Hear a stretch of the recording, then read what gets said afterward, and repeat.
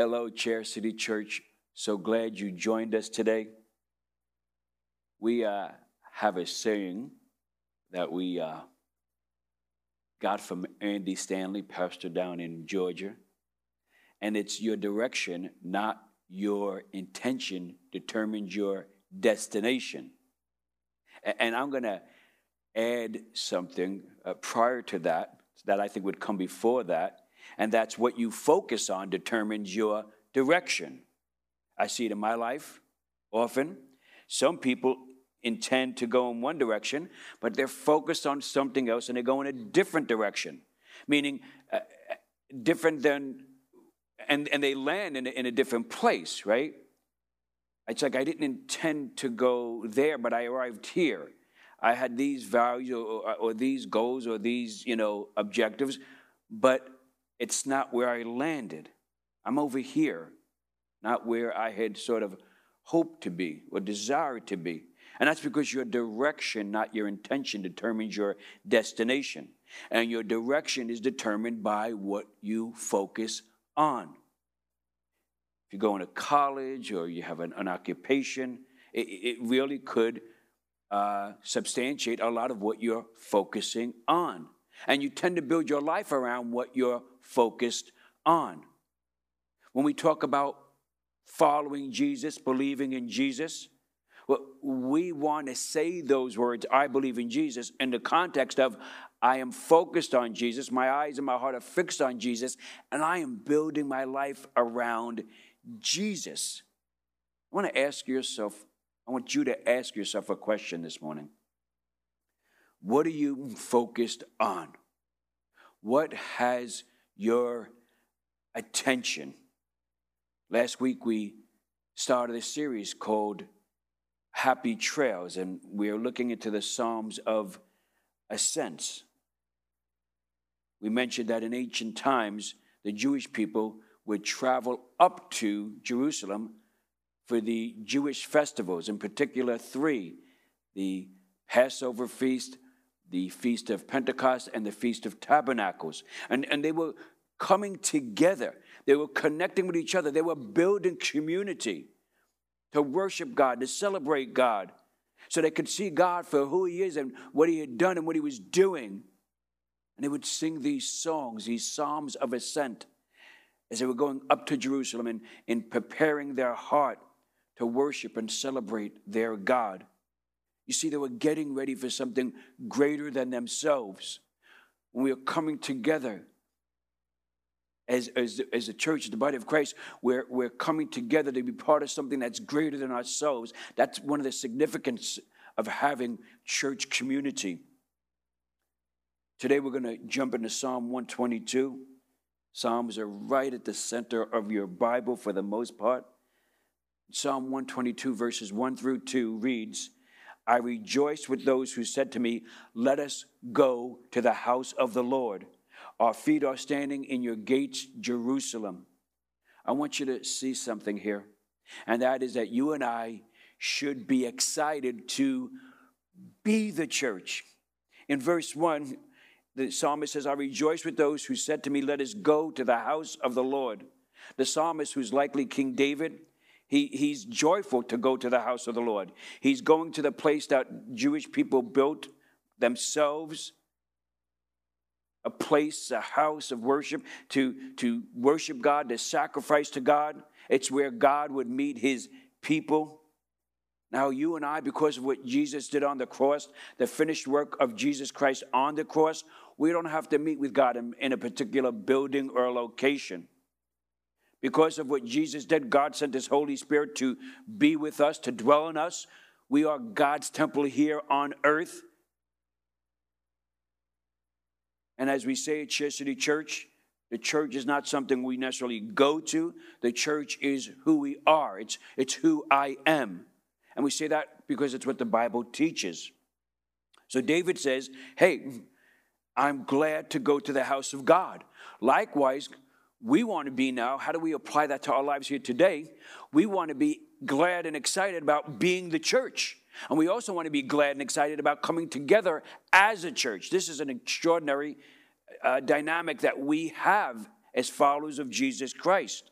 You see, the church is God's called out people, those who are chosen by God, set apart by God. It's not people who are perfect, but those who are forgiven of their sins because of what Jesus did. When they place their faith and trust in Jesus Christ, they're not perfect, but they're forgiven. Not everybody here has done that. We're hopeful. We're very glad that you are with us and joining us and watching. One of the reasons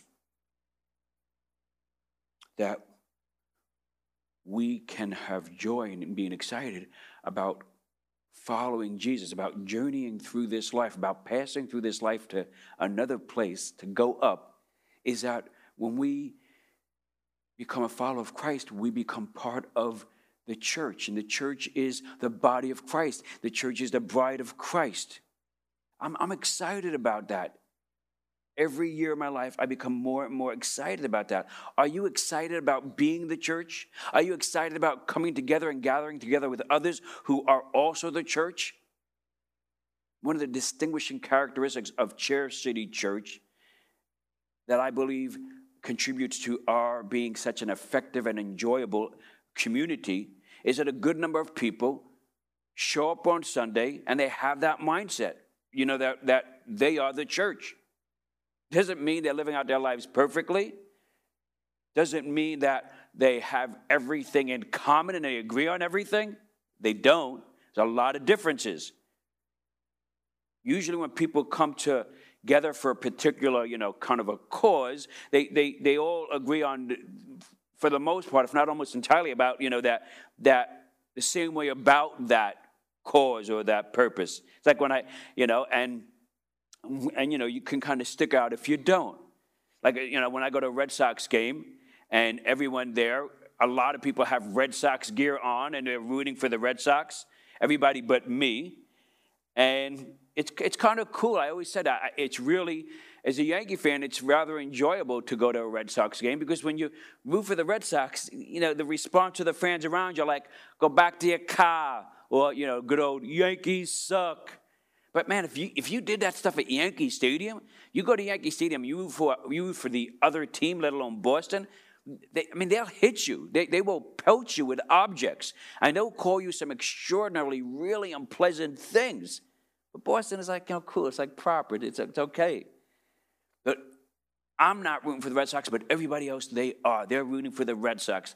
They're supporting them. They're representing them. They got this kind of commonality there, right? And so it's kind of, easy to kind of get drawn into that and get excited about that. A Red Sox fan, they're all gelling right there. And even though for the most part, other than that commonality, they're probably very, very different. And so in this time of leisure and laid back and fun, common. But outside of that, wow, there's so many differences about them. Now, we as a church, we have a lot of differences, a lot of views, a lot of different opinions. But what we do have in common, it's not just the Red Sox. It's not that, hiking a mountain. What we have in common is Jesus. And this is powerful. And this sets us apart. What we have in common is that we were saved by Jesus Christ. We believe as followers of Christ, as being the church, that Jesus gave his life for us. That we all agree on. Different nationalities, different lifestyles, different interests, different views. But because we believe in Jesus, we then believe Jesus has called us to be the church. We're excited about that. And think about it, would you wear a shirt or a jersey or a hat that's at Chair City Church? And if someone asked you out in public, hey, what's that about? Or what is that? Would you say, hey, well, this is a place where I got, my life was changed, or this is a place where I'm a part of, it's a meaningful part of who I am and what I do, and together I gather with others and we change people's lives, and we're making a positive difference in this community. You see, you and I, we as a church, we get to come together and do extraordinary things. We get to see wonderful things happen in people's lives, in our midst. So we want to be excited about the church and being the church. We want to be excited about going to church. We do. And they are two different things intertwined, coming together, extraordinarily dynamic, most effective, and life-changing. And together we get to proclaim and celebrate the name of Jesus. We get to grow together. I do think that the enemy wants us to get to a place of thinking, you know what, the church, the church, I mean, it's like, it's optional. It's just like, it's a nice thing to do. It's, if you can kind of fit it in here and there, it's like nice to add to the, what we assemble is what we think, faith in God is. It's optional. Listen, that's not how Jesus saw it. He gave his life a rescue mission for you and I, that you and I would come to place their faith in Jesus, and that when a person places their faith in Jesus, they now are part of the body of Christ. The church, they are part of something. It's who they are. You and I, we are the hands and the feet of Jesus Christ in this world as the body of Christ. We are the hands and feet of Jesus in the greater Gardner area as the body of Christ. You and I, we're just journeying through life. We're passing through to something greater. And while we're doing that, we want to be excited about being the church and being part of the church.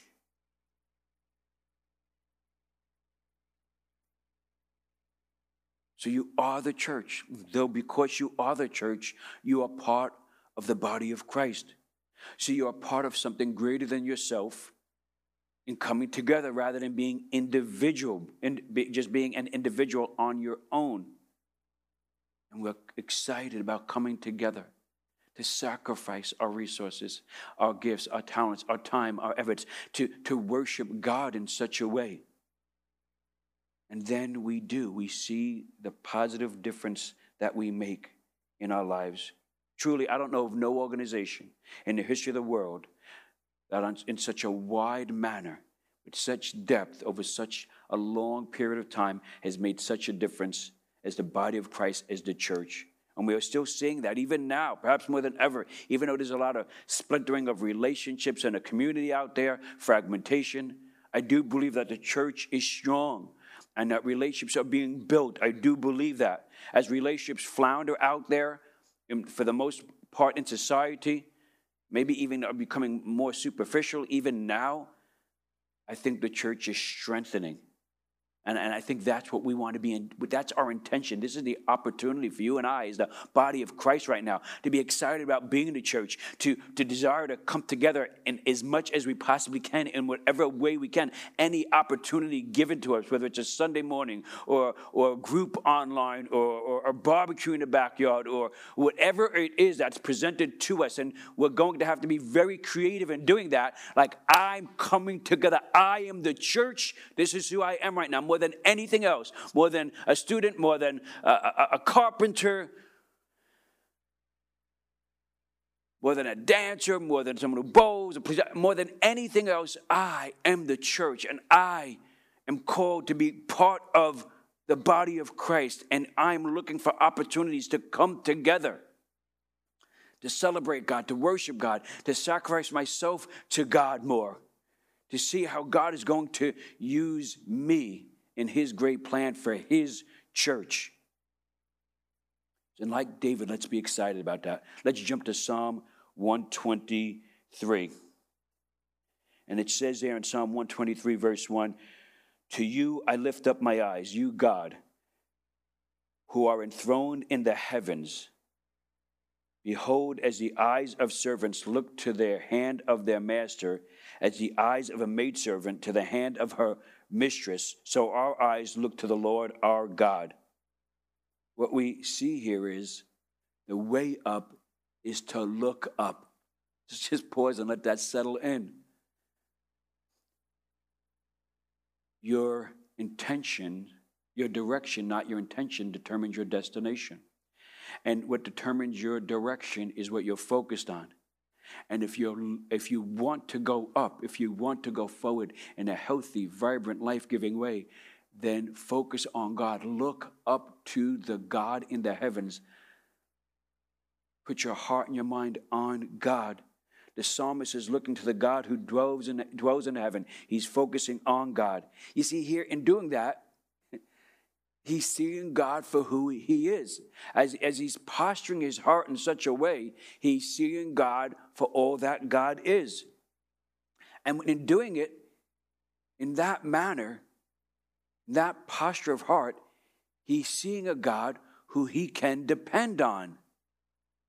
You see, it says there in the scripture, in Psalm 123, as the eyes of a servant can look to its masters, maidservants look to mistresses.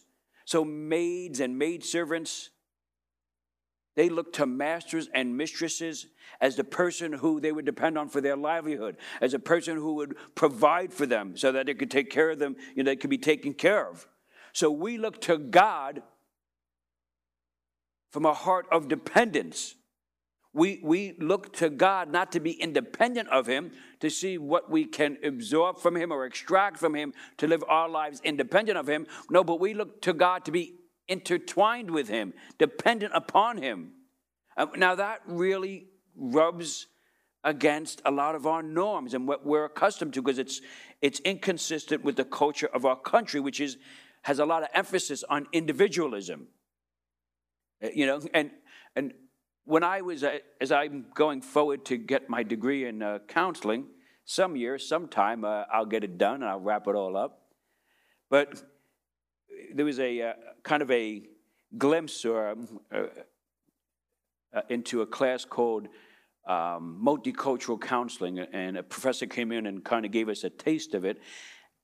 And there, what I saw was that Eastern cultures, when somebody would have come for counseling, and they would ask that person, for the most part, generally, how are you doing? They would respond from a place of thinking how they were, how their mother was, how their father was, how their family was doing, meaning they would respond from that manner, from that place of community thinking. Whereas if you were to ask, say, someone from a Western civilized country, like perhaps in particular America, they would ask, when asked the question, how are you doing, they would think of themselves. How are they doing for the most part? And when we are focused on ourselves, we are likely to depend on ourselves. And that's a lot of weight we put on ourselves.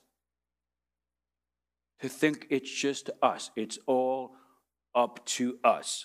We have to depend on ourselves, and we focus on ourselves. I've mentioned at times over the years that early on in my journey of faith, as I began to pass through this world, perhaps just a couple of years into my following Jesus, about 30 years old, my brother, who I would say was an atheist at the time, sort of confronted me about my faith in Jesus. When I say my faith, he had witnessed me growing more and more my enthusiasm for Jesus, for the church, to serve and give of my life to the church. And so he sort of confronts me and on this, and as we're having this discussion about kind of God and life, and then he just puts it out there. He tosses it out there, and he says, Dave, here's what it comes down to. I get it. You think so highly of Jesus and all the church stuff. I'm just going to tell you straight up.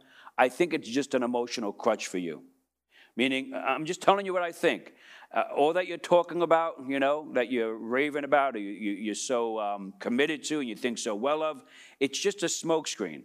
And just to avoid the truth, and that is that Jesus is like an emotional crutch for you. And I paused, and I thought for a second, and I said, Mike, if you're saying that I need Jesus to live a better life, that I need Jesus to make it through the day, especially in a better way, if that's what you're saying, then yes, Mike. Though he's so much more than just one crutch. I mean, he's two crutches and the ground I walk on, Mike. I need Jesus. My brother, what he's saying is, hey, Dave, my idea of being strong, my idea of being well, it's to be able to be independent, to take care of myself. My brother is saying my idea of emotional wellness is not to need anyone at all. And I'm saying, hey, Mike, my knowledge, what I've experienced, it's telling me that I am so much better when my strength is coming from Jesus. My emotional well-being comes from depending on God and being the church. We want to look to God in a way that we are dependent on Him. Look up to the God who you are dependent upon. Look up to the God who you are trusting to provide for you and care for you. Paul says in the book of Acts, in Him we live and move and have our being. I am so much less without God. I am so much less without the church. I can't fathom what I would be, who I would be, what my life would be without Jesus and without His church. I really believe that. When I look up to God, that's how I see Him. So worthy for me to depend on. Now, some people, they don't look up to God. Some people look down on God. Some people look, like kind of side to side when it comes to God. Like, I can do some things like we're partners. I do some things, you do some things, If I can't get it done, then I'll turn to you, kind of looking for some assistance. Some look to God in a positive, like, yeah, thumbs up, nice job here and there. But you and I, we look up to God in a way that we depend on Him for our very existence, for our life. And so therefore we gladly surrender ourselves to God because we are dependent on God and because we know we have freedom there. That when we look up to Him and we depend on Him, therein lies our freedom, our true freedom. The scripture says, he who the Son sets free is free indeed. Jesus has freed us from the penalty and of sin, from the devastation of sin, of being a slave to sin. You and I want to be comfortable depending on God. I get comfortable, glad to depend on God. We want to be comfortable, warm and fuzzy, that our strength comes from knowing God and trusting in God. We want to believe that freedom from all that ails us and weighs us down and trips us up comes from depending on God. That our lives are not our own. They were bought with a price. Jesus gave His life for Dave. Jesus gave His life for you. Some of us, we believe in Jesus, but when we look to God, we're just not depending on Him. God calls us to that. And there's a bit of resistance to it. God calls us to specific things in our life. Could be something to do with our lifestyle that needs to be adjusted, corrected. It could be a spiritual discipline like serving or giving, and God is calling us to do that. And we pause and we resist. Sometimes we totally abandon it. We put it off to, for another time, or we minimally participate in it. And it's a matter of dependence. God is calling us to give more, to serve more, to sacrifice more, to make those changes in our life, to depend on Jesus.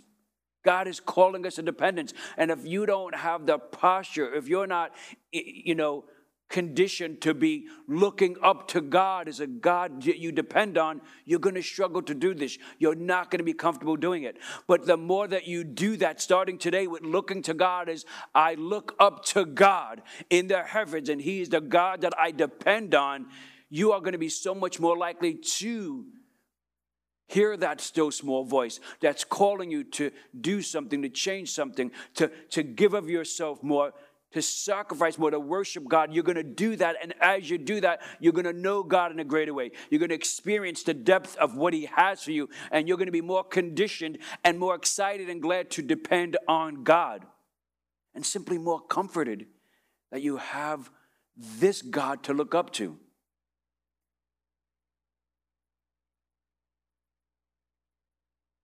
Some of you, it's not easy to depend on God. But when we do that, we learn who God is. The psalmist says, we keep looking to the Lord our God for his mercy. We keep looking to the Lord our God for mercy. Looking up to God and looking to God for mercy. As the psalmist is passing through this world and passing through life as we are, he catches himself. He pauses and catches himself thinking a certain way, taking on a certain mindset that's kind of creeping up in him. This is powerful. It's one of the things I really do value and enjoy about the Psalms. Is it really gives us this glimpse into the heart and mind of human beings, and it, to me, it's comforting that, wow, I mean, they were going through this and they struggled with this and they had these thoughts, because so do I. And to see them, vacillate between the different emotions and the different places they are with God, to me, it's just comforting. The psalmist writes in Psalm 123, verses 3 and 4, have mercy upon us, O Lord, have mercy upon us. For we have had more than enough of content. Our soul has had more than enough of scorn of those who are at ease, of the contempt of the proud. I want you to catch this. When you look up to God, when you're focusing on God, and it's a God who you depend upon, and you see his perfection, because you will, as you go before this living, loving God, as you go before God, as Isaiah did in Isaiah chapter 6, and he's this holy, holy, holy God, and he's a perfect God, you're likely to notice your own imperfections. That's what happens to me a lot, and at times those perfections, those imperfections, and that could be a subtle way of saying some other more serious things. They can really stick out clearly. And the psalmist is saying, wow, I'm looking up to God. I'm depending on God. I'm coming before God. And you know what? You know what I realized? I need God's mercy. Man, I am filled with some things. There are things that are on me right now, and they are not good. He's saying, man, I got this contempt. I got this pride going. And meaning, hey, I know I should depend on you, God, as I look up to you, but there's a part of me, a prideful thing, that I think it resists doing that. It's just not really what part of me wants to do. I want to be more independent. I want to go at it my way. I'm itching to do that. God, have mercy on me. I want to acknowledge right now, this is what's going on inside of me. This is what's itching. This is what's clawing to take over. God, I see this. Have mercy on me.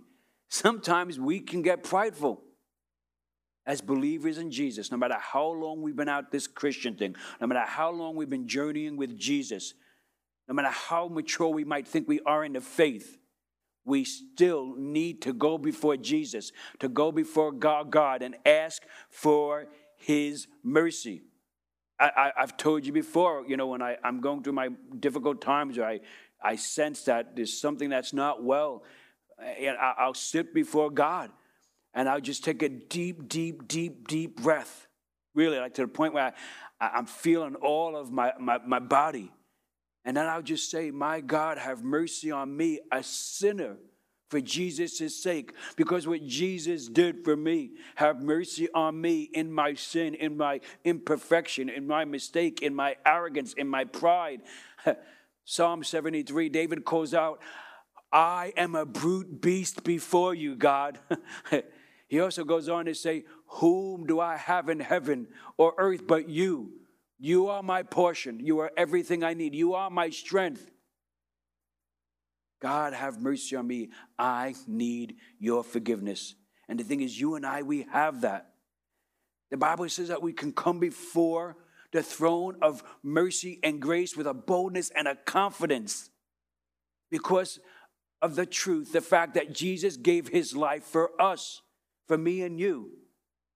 Now, if you've never spoken to God in such a personal way, such an intimate way, this is your moment to do that. It's your opportunity to be honest with yourself and to be honest with God. God is here. He has readied you for this. He is stirring you. You have this opportunity, this moment to take a hold of.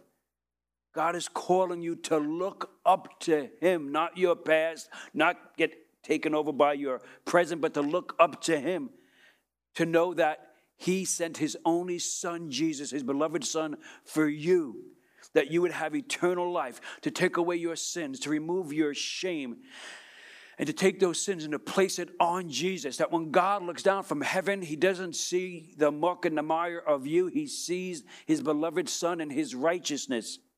God loves you. He is with you. He is doing the work in you right now to take you up with him. And the way up is to trust in Jesus Christ right now where you are.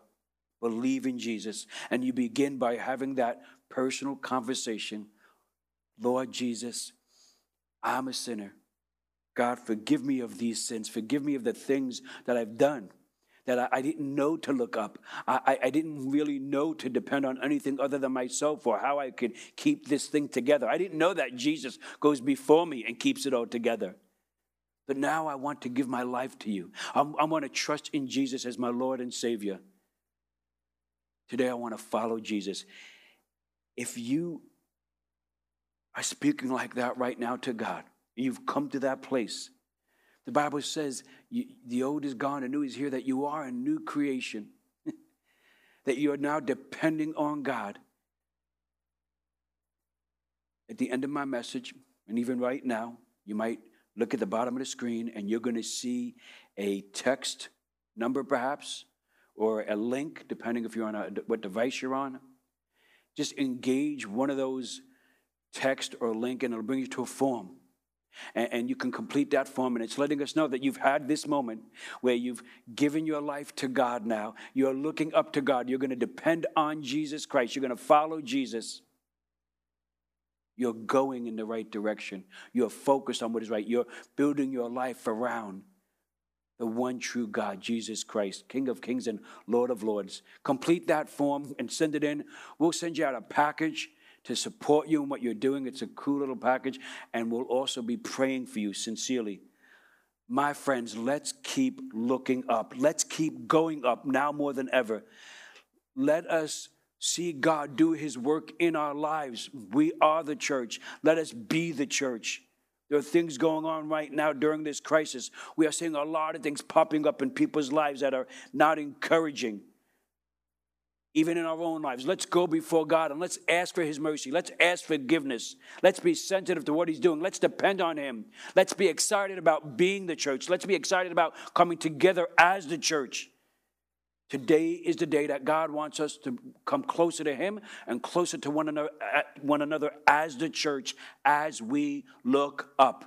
I miss you. I'm praying for you. To God be the glory.